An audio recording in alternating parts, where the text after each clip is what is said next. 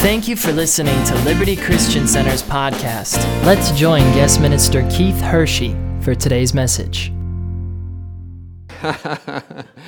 Praise the Lord. Aren't you glad you're in church today? Aren't you glad there's a place called Liberty?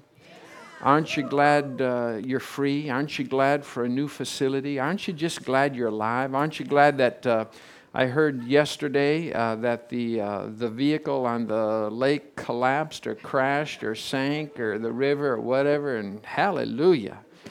There is a breakthrough, hallelujah, in your life. Summer has come, but we're honored to be here. Thank you for your kindness, for your friendship all these years. I've known your pastors for many, many, many years, and we're just so glad for the privilege of coming. Thank you for the invitation to be with you all, and whether you know it or not, I know the church prays for us and supports the work of Mutual Faith. So in a very real way, we're an extension of your love in your life in other places on the planet. And so thank you for being you, and thank you for being planted in this place. Thank you that your heart is open to God's love for you, and you just have boldness to believe it. You know, I always tell people, whether you know it or not, or whether you believe it or not, or whether you like it or not, God loves you completely. And you just can't get away from that truth. It's going to hound you. It's going to follow you every day of your life. And one of these days, you'll just yield to the massive love of the Father. And you'll finally get comfortable with believing that you're good to God because of the Lamb, and you're not good to God because of you. And the day that happens, it's thrilling. Most people struggle. Most people live with condemnation, shame, and judgment. But you're good to God because of the Lamb. I love preaching that. Do you know Jesus is God's opinion of you? If you could believe that, you would like yourself. You would enjoy your own company. If you could believe that, you wouldn't be so hard on other people. You wouldn't have such judgments and condemnation that we throw around so loosely and so religiously.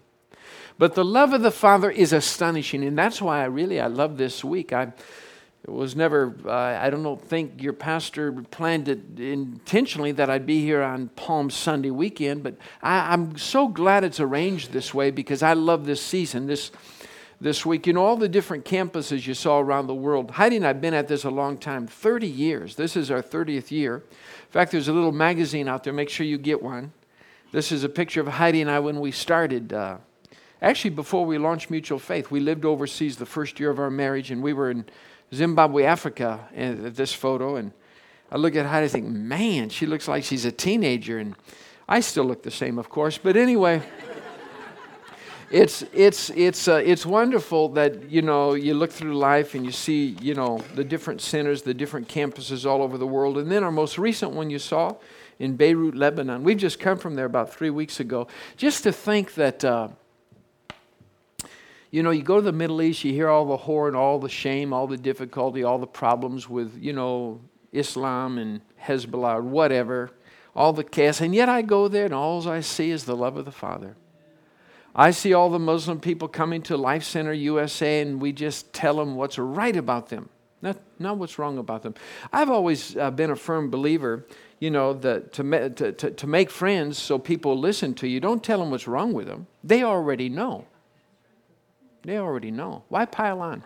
I always tell people what's right about them. That's what shocks them. That's the treasure of their redeemed innocence. And then if they can believe it, they step into a whole new realm of life. It's called in Christ. It's thrilling. It's astonishing. So when I'm in the Middle East, it's the same way. I never tell people what's wrong with them. I tell people what's right about them. And you know what? They believe and receive the love of the Father. And it changes everything about them. So this is what we do in our mission work. And so make sure you get that little magazine and pray for us. But you saw in the video, we've been astonished again with a new facility in America. It's always been a dream of Heidi and I to have Life Center USA and to have a campus that's reflective of missions ministry around the world. And so this facility came available in the Los Angeles areas in a town called San Fernando. And last August, the last week of August, I learned about it and my heart got happy. And we moved forward in faith, and God surprised us, and we were able to buy this building through the court systems. It was a bankruptcy situation. In L.A., it's very difficult to buy, to buy 10 square feet. It's so expensive. It's insane. But the Lord was so faithful to us. And so the deal closed, I think, on December 6th. And then I had a swing loan to get the deal together. And then on February 14th, we got a permanent loan. So we're in the deal. Now we're building it out just like y'all. What I like about being here now is we're on parallel paths in terms of stepping in to environments to display the love of the Father for our community, for our world, for our cultures, for the people groups in our lives. And that's what's so beautiful. Yesterday, after the wonderful time together at the marriage seminar, Heidi and I were able to explore the new facility, and I love Menominee. I love the community. I love the town. I love the college environment. I love the restaurants. I love everything. The shops. I could just walk and be happy. I love the lake. I love the. I love where God has planted Liberty, and I'm excited about the new building, what's going to happen there. So you ought to just be thrilled that God's surprised your pastors with a facility, that the season is right, the season is now, and you're going to be surprised. I really believe with all my heart. You're going to be surprised at the astonishment that's going to filter through the hearts of the people through this region as they filter in, and be thrilled with God's great love for them. So get ready for new things, new excitement in your own life, in your own heart. And I think you'll find a little bit through what I teach today how what I'm going to share is going to be kind of tied in to what you're stepping into as a group of God's precious saints. So anyway, hey, let me just say too, this is Palm Sunday. Next weekend, as Pastor Paul said, of course, we celebrate the risenness of Jesus Christ. We are victorious because of Him. We are alive because of Him. And if you can think in terms that you've identified with Him in His death, that's pretty cool. You've identified with Him in His burial and in His risenness. We're seated technically in Christ in heavenly places.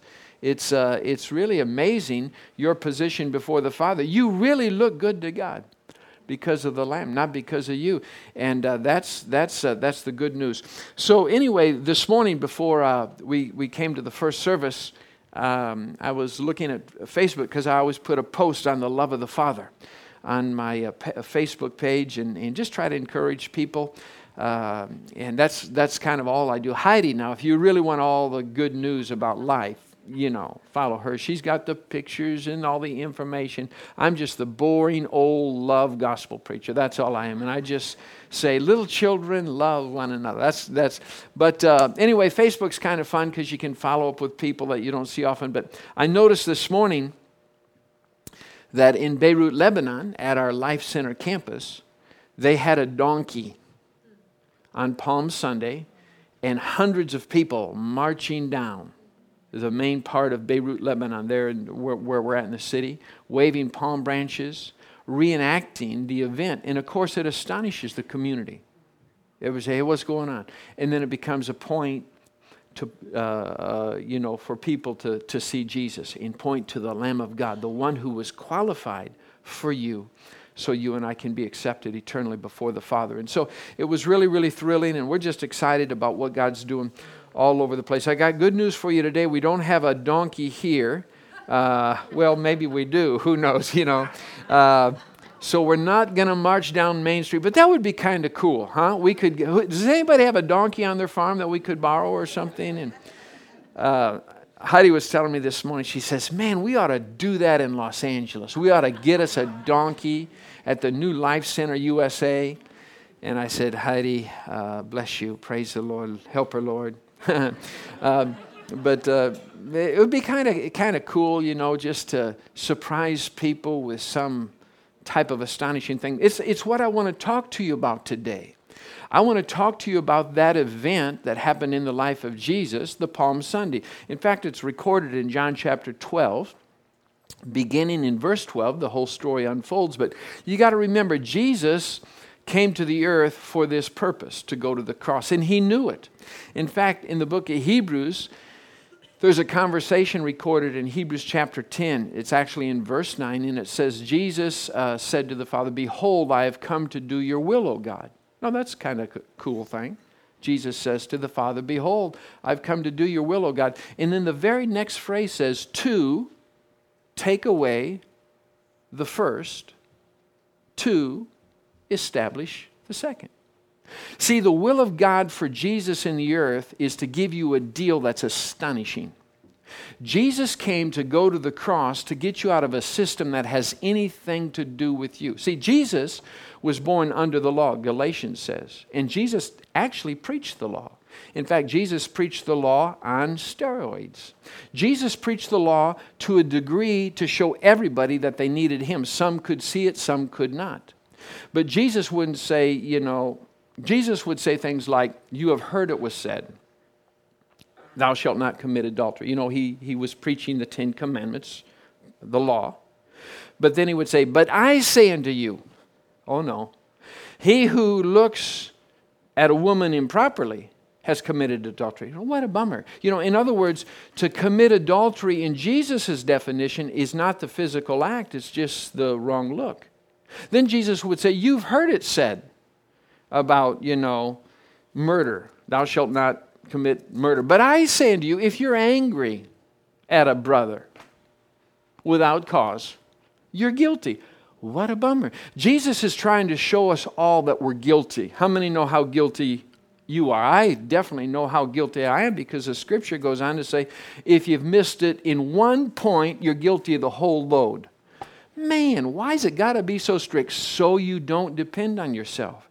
And see, when you're honest with yourself according to the old system, you can be thankful for the new. So again, Jesus came, his purpose on earth was to get you out of a system that has anything to do with you and put you in a system called the new covenant of unmerited grace that has to do strictly with him. So faith gets you out of yourself and puts you into himself. See, most people think their position before the Father is based on them. So it's a dreadful thought to ever appear before him. Like, dear God, is there any hope for me? I can't qualify on my best day. And I know it. So I realize that my only hope before the Father, it's got to have nothing to do with me. Thank God for the Lamb. Faith gets me out of myself and puts me in him. I'm in himself. I'm in Christ. So now God sees me through the lens of the Lamb. I'm good to God because of the Lamb.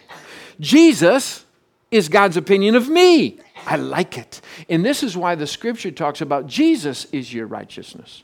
Jesus is your sanctification, which simply means holiness. Jesus is your redemption. Jesus is your wisdom. Jesus really is your everything. And so the beauty of being a believer is resting in the fact that he loves me completely. He accepts me as I am, not as I need to be. And so if I can just come in and take my place in Christ, as I behold him, as I look to him, I'm transformed into his very likeness. Now, that may take a lifetime. It may take more than a lifetime. In fact, I'm believing, the older I get, that as long as I have an earth suit, I better be looking to the Lamb. Because my earth suit, just sin is in my flesh. And unfortunately, it thrives. If anger, frustration, the Bible says whatever is not of faith is sin. What a bummer. The Bible says that if you know to do good and don't do it, it's a sin. What a bummer. So I realize as long as I'm in an earth suit, I can't qualify because I'm just not perfect 24/7. I wish I had perfect discipline and perfect whatever and perfect manners. I don't. I'm extremely human. But I've recognized the wonderful revelation that my acceptance before the Father has nothing to do with me. It has to do with the Lamb of God, and now I'm addicted to this consuming love. And it's absolutely magnificent. It's what we love to declare all over the world. But when Jesus was coming into Jerusalem on that fateful day to get us out of the old system, to put us in a new system, everybody didn't get it. And everybody didn't like it. See, you get it and you gain the glory and the goodness in the fragrance of the love of the Father when you see Jesus clearly. You got to have the right spiritual optics. Notice I found my glasses this morning in my suitcase. I was looking for them the last couple of days at the marriage gathering because I carry a little Bible that I can't read the print anymore. So I need to either get a bigger Bible with bigger print or carry my iPad and preach from that like your pastor does. He is so sophisticated and so technically equipped. I just need massive help in life. Anyway, look at the story. In fact, I'll tell you the story. Read it yourself this week. It'd be a good week to read it. Jesus is coming into Jerusalem. It's Palm Sunday. And a lot of people get excited because they see Jesus as the Savior. They see Him as their solution. They see Him as the Messiah. And so the Bible said they would line the street. Think about it. It's like lining Main Street in Menominee. And they're lining Main Street. They got palm branches. Of course, here they probably have some other kind of branch, with whatever the trees are, in the community. But they're lining the trees with these palm branches. And here Jesus comes riding on a donkey. And many are shouting, Hosanna, Hosanna, blessed is He who's coming in the name of the Lord. They got excited based on what they saw. But everybody doesn't get excited when they think or hear of Jesus. Isn't that true? It's like in your community. In some places you can't say the name. In some places, they think you're a nut if you talk about the love of the Lamb. If you talk about Jesus, you got to be an idiot, or you need a crutch, or you're crazy or something. But that's okay, because people just don't see Him clearly. There was another group of people. In fact, this is where I want to pick up. Look at verse 19 of John 12. The Bible says the Pharisees, those are the religious do-gooders. Those are the people of the old game that were always trying to qualify based on performance, based on behavioral modification, based on being good enough. And see, religion will always try to make you qualify based on behavioral modification.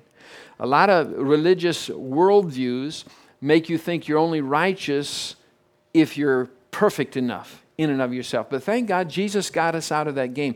I've realized I can never qualify that way. Never, when I'm honest with the strictness of the old system or the law. So these Pharisees said among themselves, see, they're not lining the parade route saying hallelujah. They're standing at a distance with judgment. See, people who always, their mouths and worldviews are filled with judgment, they haven't been radically stunned with the love of the Father. It doesn't saturate through them. They're not really thrilled with their position before the Father because they've never fully taken their place in the revelation of this kind of dramatic love. So look at it. It says, the Pharisees therefore said among themselves, you see that you are accomplishing nothing. Look, the whole world has gone after Him. I tell you, when people turn to Jesus and get absolutely loaded with the love of the Father in Christ, people don't get it. So it's interesting to me that some people were offended because of Jesus. Some people were excited about Jesus. Let me ask you, how warm has your heart felt with the love of the Father recently? Does it move you? Does it do anything? Does it stir your spirit? Does it make you act crazy, so to speak? Let me explain what I mean. Look at the next verse. It says, verse 20. Now there were certain Greeks,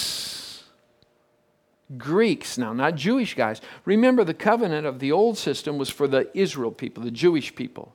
But the new game isn't exclusive, it's inclusive. It's for everybody. So Jesus is setting up a system that's for everyone everywhere. He's setting up a system that's for the whole world. So it says, now therefore the certain Greeks, everybody say Greeks. In other words, these are the Gentile people. These are the outsiders, not the insiders.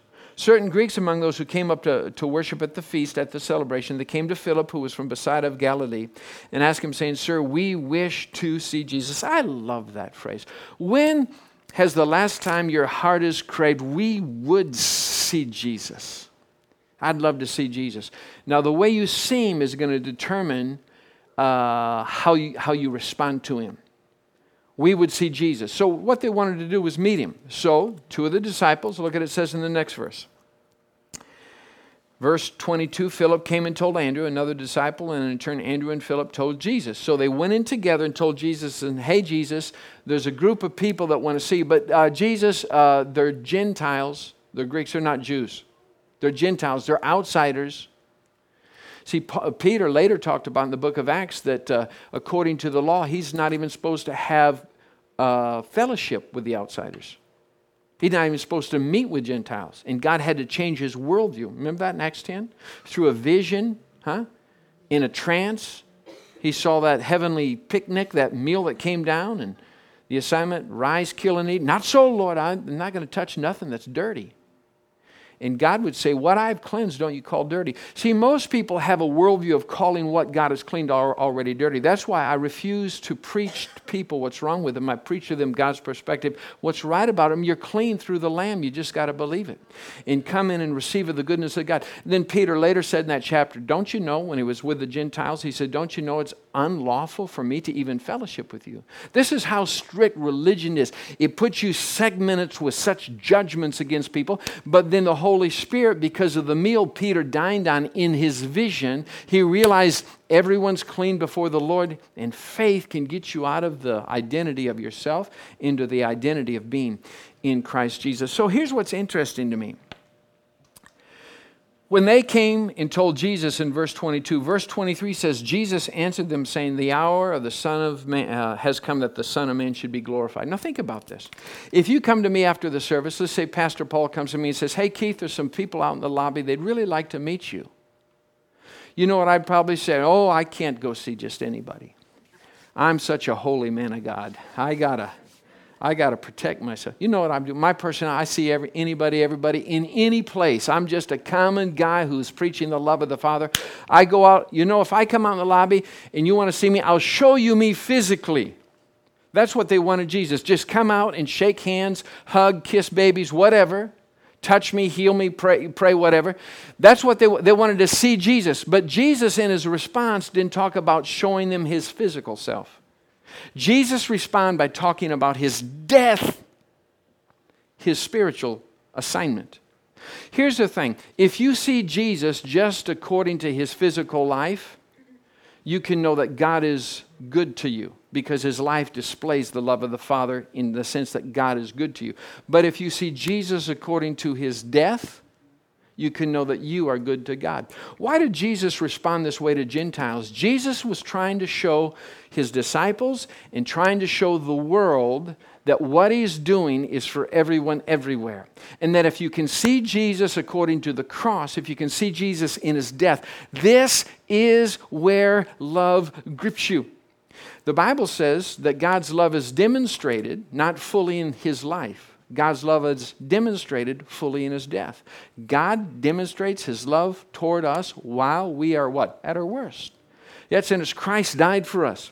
And the beautiful thing about seeing Jesus in his death, this is where there's a whole new worldview for transformation. For example, in the Middle East, when we were just there, we did a lot of ministry to the Syrian Muslims. We have so many refugees there. And so many times we feed many families and do little programs to explain the love of the Father. And so I would go from table to table and shake people's hands and talk with them and learn about all the chaos from the war in Syria and why they came and hear such horror stories. And of course, everybody's broke. Nobody has money. People pile up in little rooms, about as big as a stage sometimes. And, 12, 15 people living, just stacked in together and can't afford things. And so we feed people. We give them food. We clothe them. We have a whole center there that just focuses on that. But when I talk with all these precious people, you know what I found out? That many of these precious Muslim people know a lot about Jesus. They know Bible stories. They know about his life. But it's interesting to me, the people that know Jesus according to his life, they've not been transformed. You know what's amazing to me? When you talk to people about the death of Jesus and show them they're good to God because of the Lamb, then suddenly they say, wow, you got to be kidding me. That's kind of cool. That takes the pressure off. You mean I'm good to God not based on my work and my performance and praying enough and doing enough and fasting enough? You're good to God because of the Lamb. And so when you explain Jesus in his death, they see something differently, and then love is displayed, and you know what they do? Faith comes in their heart, and they believe, they receive. They're transferred out of darkness into light by believing, by faith in Jesus Christ. And this is what I believe Jesus is trying to say on this Palm Sunday. He's trying to show people what I'm getting ready to do is make a new and living way, a new access of your understanding to the Father through the death and risenness of Jesus Christ. And this is why it's important to see Jesus properly, not just according to his life, but to see Jesus according to his death. That's why the cross has to be in every equation of your life, if you want a right solution. That's why Paul the Apostle, when you study the epistles, when you study Paul's writings, he was addicted to the love of the Lamb. He said, I know nothing except Jesus and him crucified. So have the cross in every equation, even in every interpretation of every scripture. Otherwise, you will misinterpret the heart of the Father. And you'll put a lot of burden on yourself, a lot of drudgery on people, and you'll live with a lot of judgment toward others. But when you view everybody through the lens of the Lamb, then suddenly everything about your world can change. Go with me, if you would, to Matthew chapter 13. Jesus tells a parable that's kind of cool. It's in verse 44. Jesus says, again, the kingdom of heaven is like treasure. How many like the word treasure? I do. I like treasure. The kingdom of heaven's a treasure, okay? It's hidden in a field. Notice the treasure of what Jesus has done for you is hidden. It's hidden in his death. It's not revealed fully in his life. It's hidden in his death. Again, the kingdom of heaven is like a treasure hidden in a field. We all kind of like treasure. Don't you like nice things? You like a new outfit. You like a new car, a new truck, a new tractor, a new house, a new something. Yeah. Little things. You know, when Heidi and I got married, we were at Bible school. And I was just going there to study the Bible because I was just such a holy man of God.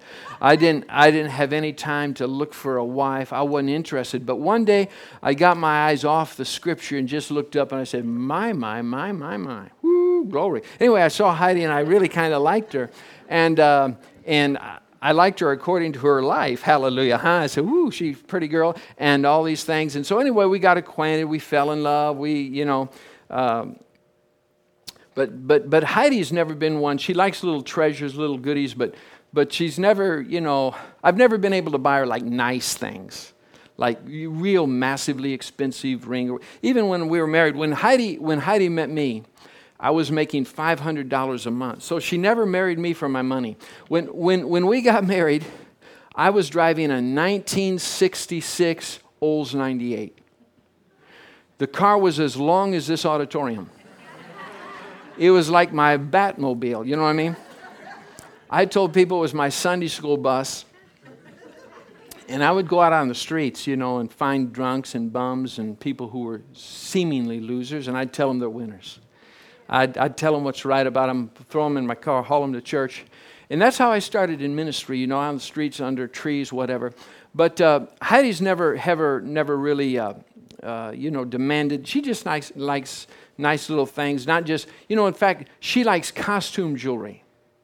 Thank you, Jesus, Like we're in little stores and she sees something for $5. Oh, I really like this. I said, buy it, please buy it. It's $5.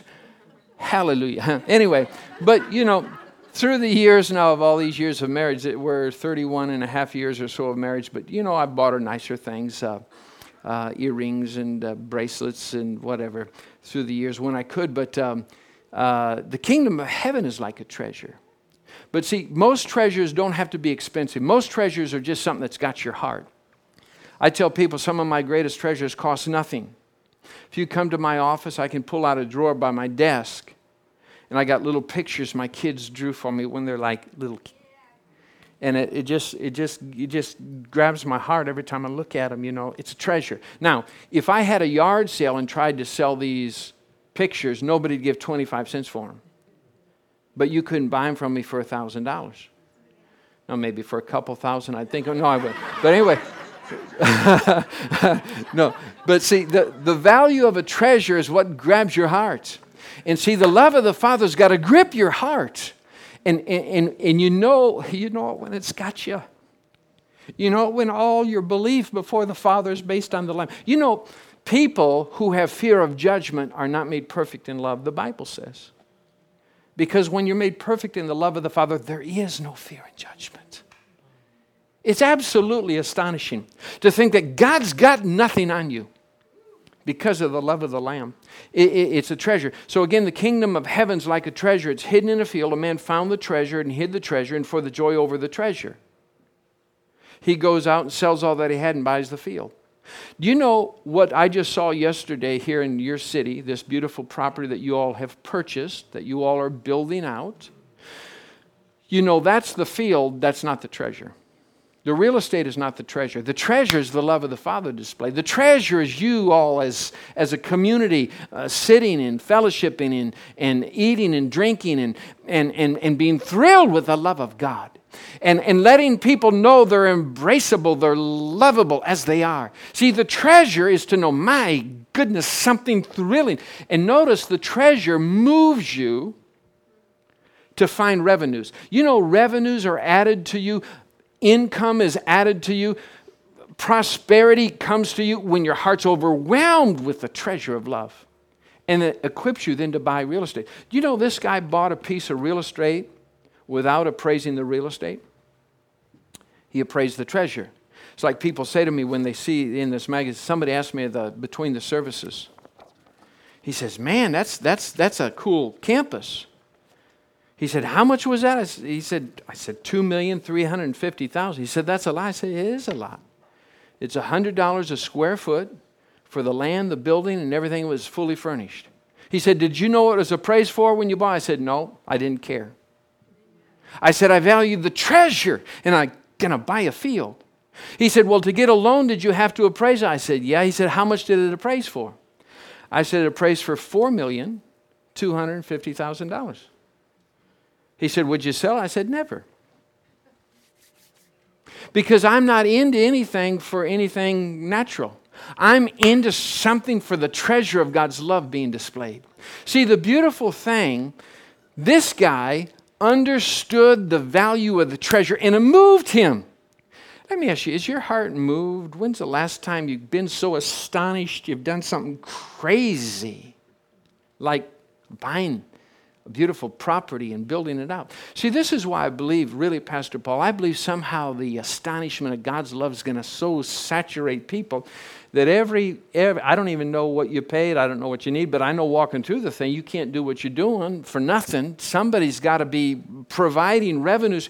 I'm believing that there's going to be such an astonishment with a treasure of the love of God that everything's debt-free, paid off, it surprises you, overwhelms you, and yet the city becomes abuzz with, man, what's this liberty thing all about? Well, the liberty is understanding you're in Christ and you're good to God because of the Lamb. So let's sing, let's dance, let's have a party. You're good to God because of the Father's love. Give the Lord a shout, somebody. Hallelujah. It's wonderful. And this is why we have to talk of His wonderful love. So Jesus responded when He wanted to be seen by not showing His life, but by showing His death. You only understand the kind of love of God when you understand what the cross has done and then you step into Christ. And faith moves you from yourself into Himself. And that's the beauty of looking to the cross, looking to the Lamb. Every time I see a cross, I'm astonished. I say, you got to be kidding me. You know, read that whole passage in John 12. In Jesus' response, when He talked about His passion, He talks about His death. He talks about, if I be lifted up, I'm going to draw all people unto me, all men unto me. Think, now this is from God's perspective. In Christ, God did a complete work to reconcile the whole world to Himself. From God's perspective, it's done. All we got to do is accept it. And when the thrill of that treasure is known, people can respond and receive this massive love of God. Talking about stepping into something, let me tell you a little story which might help you. You know, to me, it's like appraising the value of love. Now, I know how to appraise the value of something natural. We could get online, figure out exactly how much this cost or how much it's worth, how much the sound system's worth, how much a keyboard's worth, how much a chair is worth, how much a car is worth, right? We can appraise the value of natural things. And we do that to barter and to trade and to buy and to sell. And that's great. But how do you appraise the value of God's love for you? What's it worth? What's it worth to wake up in the morning, even when you've been bad, even when you know you're naughty? What's it worth to wake up and say, you got to be kidding me? I'm right with God because of the Lamb. How do you value that? You know God valued you before you valued Him, and He paid a price for you called the blood of the Lamb. And He overpaid. He overpaid enough for the whole wide world and then some. It's unbelievable. He reconciled everything to Himself. It's awesome. But how do you get astonished enough to step into Christ? You gotta see Jesus as a treasure. And you're not going to see that in the life of Jesus. It's not strong enough. That shows you God is good to you. It's in the death of Jesus. That's why wherever I preach, the cross anchors every equation of anything I'll ever declare. And when I'm teaching on marriage, when I'm teaching on money, when I'm teaching on family life, when I'm teaching on whatever, it's anchored in the love of the Lamb. And then everything else just filters out from it, because otherwise you're going to get into a works-based worldview that's based on you, and you're just not that good. Neither am I. Thank God. None of us are good enough in and of ourselves. Our sufficiency is insufficient. But His sufficiency is abundant. Hallelujah. And this is the love of God in Christ. Let me tell you a little story. Many years ago, Heidi and I, we were preaching in Europe, and then we were going to Africa or someplace, and so we were in Paris, I remember preaching, and then we had to get to Amsterdam to catch a flight to wherever we were going, and we took a train from Paris to Amsterdam, but you went right through Brussels, Belgium. Now, I had never been to Brussels in my life. I've never been there since. I was there one time in my life, but when the train was stopping there, I told Heidi, I said, we could, if you want, get off in Brussels and spend about 6 hours here and then go on to Amsterdam and still catch your flight and see another European city. Would you like to do that? And she thought, oh, that'd be cool. So we thought, okay, this is a down day of ministry. This would just be a good way to have fun and, have a cup of coffee, walk the streets, hold hands, be nice. They're just a fun day. So we got off the train in Brussels. We got on one of these double-deck buses, a bus tour thing. We saw the city with headsets, they tell you what everything is. And they took us through a section of the city that was like old cobblestone streets, and it was little shops, little quaint antique shops and antique jewelry shops. Now, my wife loves antiques and antique jewelry, so I thought, well, why don't we just walk in this antique section and window shop? Because if you window shop, it's not costly. It can never do you any harm. If we stay on the outside, all is well. And that way, my wife will be happy, I'll be happy, and I won't have to spend any money. And all the men said, amen. Okay, anyway. We have our coffee, and, I can look in a window of all this jewelry. There's, scores and scores of pieces of jewelry. I can see it all in about 15 seconds, Yeah, it's awesome, wonderful. Heidi looks at every little thing.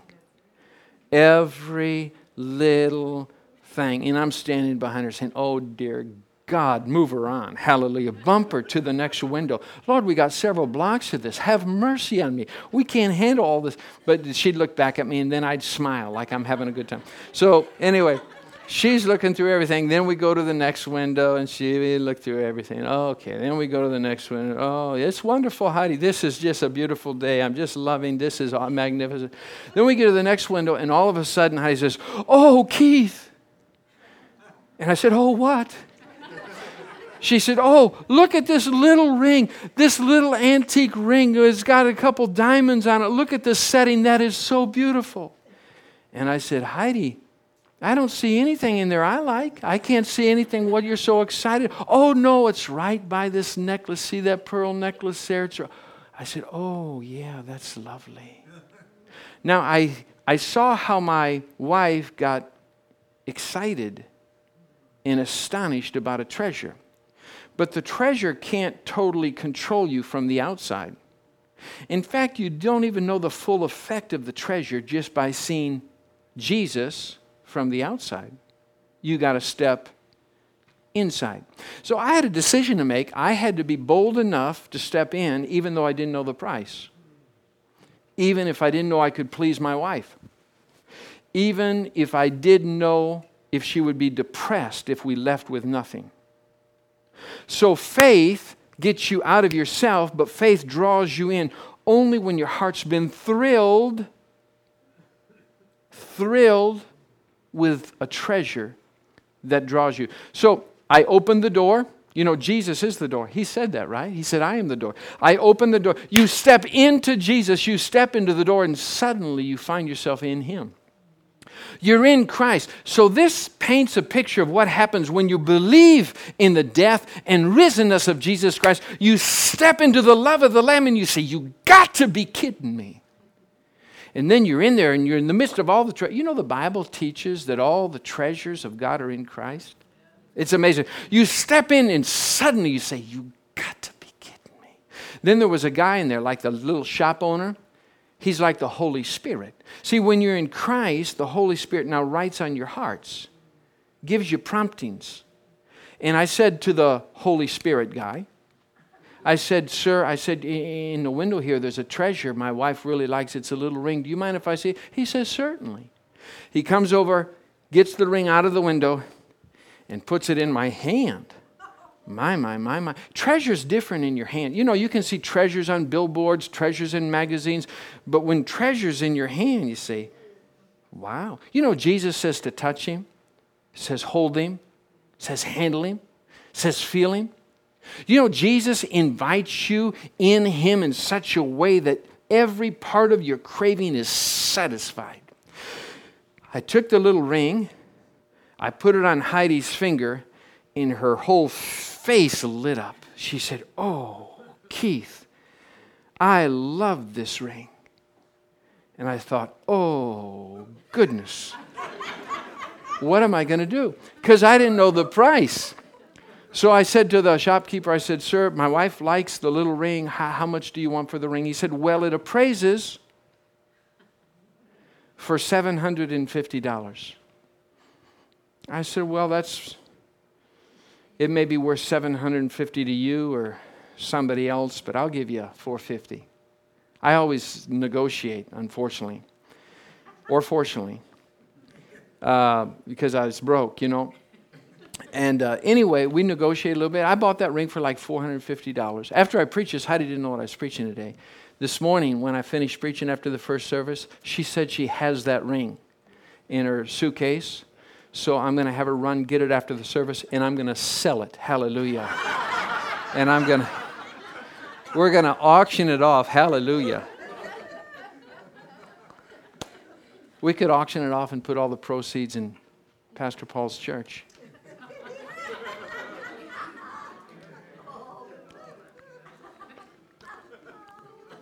No, we won't do that, because then I'd have to go buy her another one.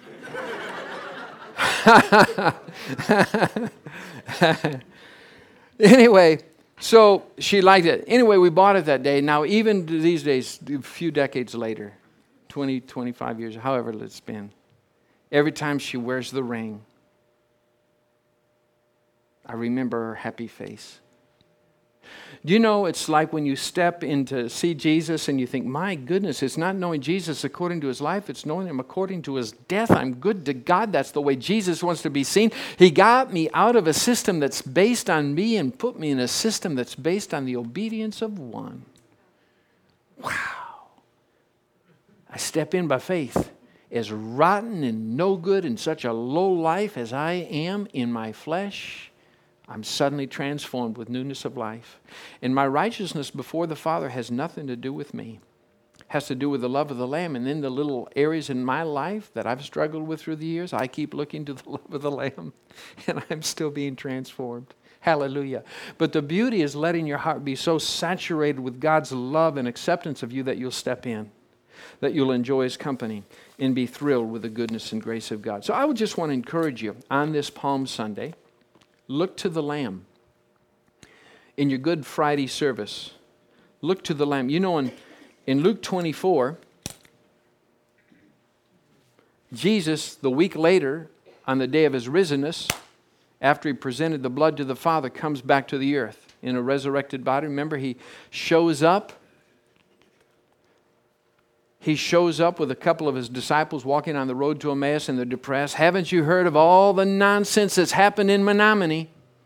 All the stuff that's gone wrong in Jerusalem is what they're talking about, their own life, their own world. So Jesus walked with them. He's with them. They saw him physically, couldn't know him. See, Jesus doesn't want you to know him according to his life. He wants you to know him according to his death. So what Jesus did is he preached his first new covenant message. Because the new covenant starts with the cross. And Jesus preached his first new covenant message, and he took the old covenant to explain the new covenant. The Bible says he took from the law, from Moses, from the prophets, and from the Psalms, and he preached concerning himself. You ought to read Luke 24. It'll excite you this week. He preached concerning himself from the old system to show the types and shadows of the new revelation. And the Bible says their heart got warm while he preached, but they still didn't know him from the outside.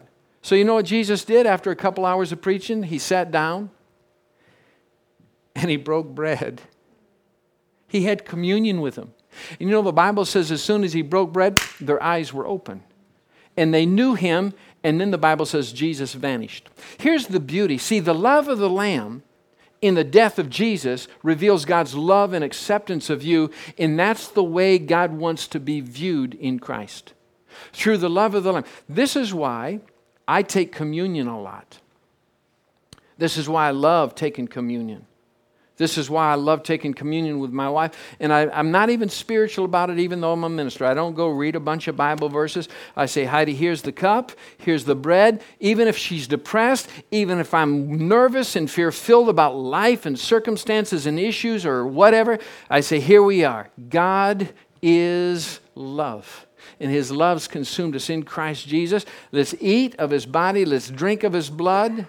Let's celebrate that we're eternally accepted in the goodness of God. Husbands, you can do that with your wives. Wives, you can do that to your husbands. And you don't have to live perfectly to accept it. You accept it anytime. Anyway, anytime you look to the love of the Lamb, I tell you what, everything about you will change as you get addicted to God's love and grace for you. Well, praise the Lord. I preached too long. Y'all have a good time? Give the Lord a shout, somebody. Hallelujah. Amen. Thank you for listening to Liberty Christian Center's podcast. To partner with this ministry or for any additional information, please visit libertychristiancenter.org.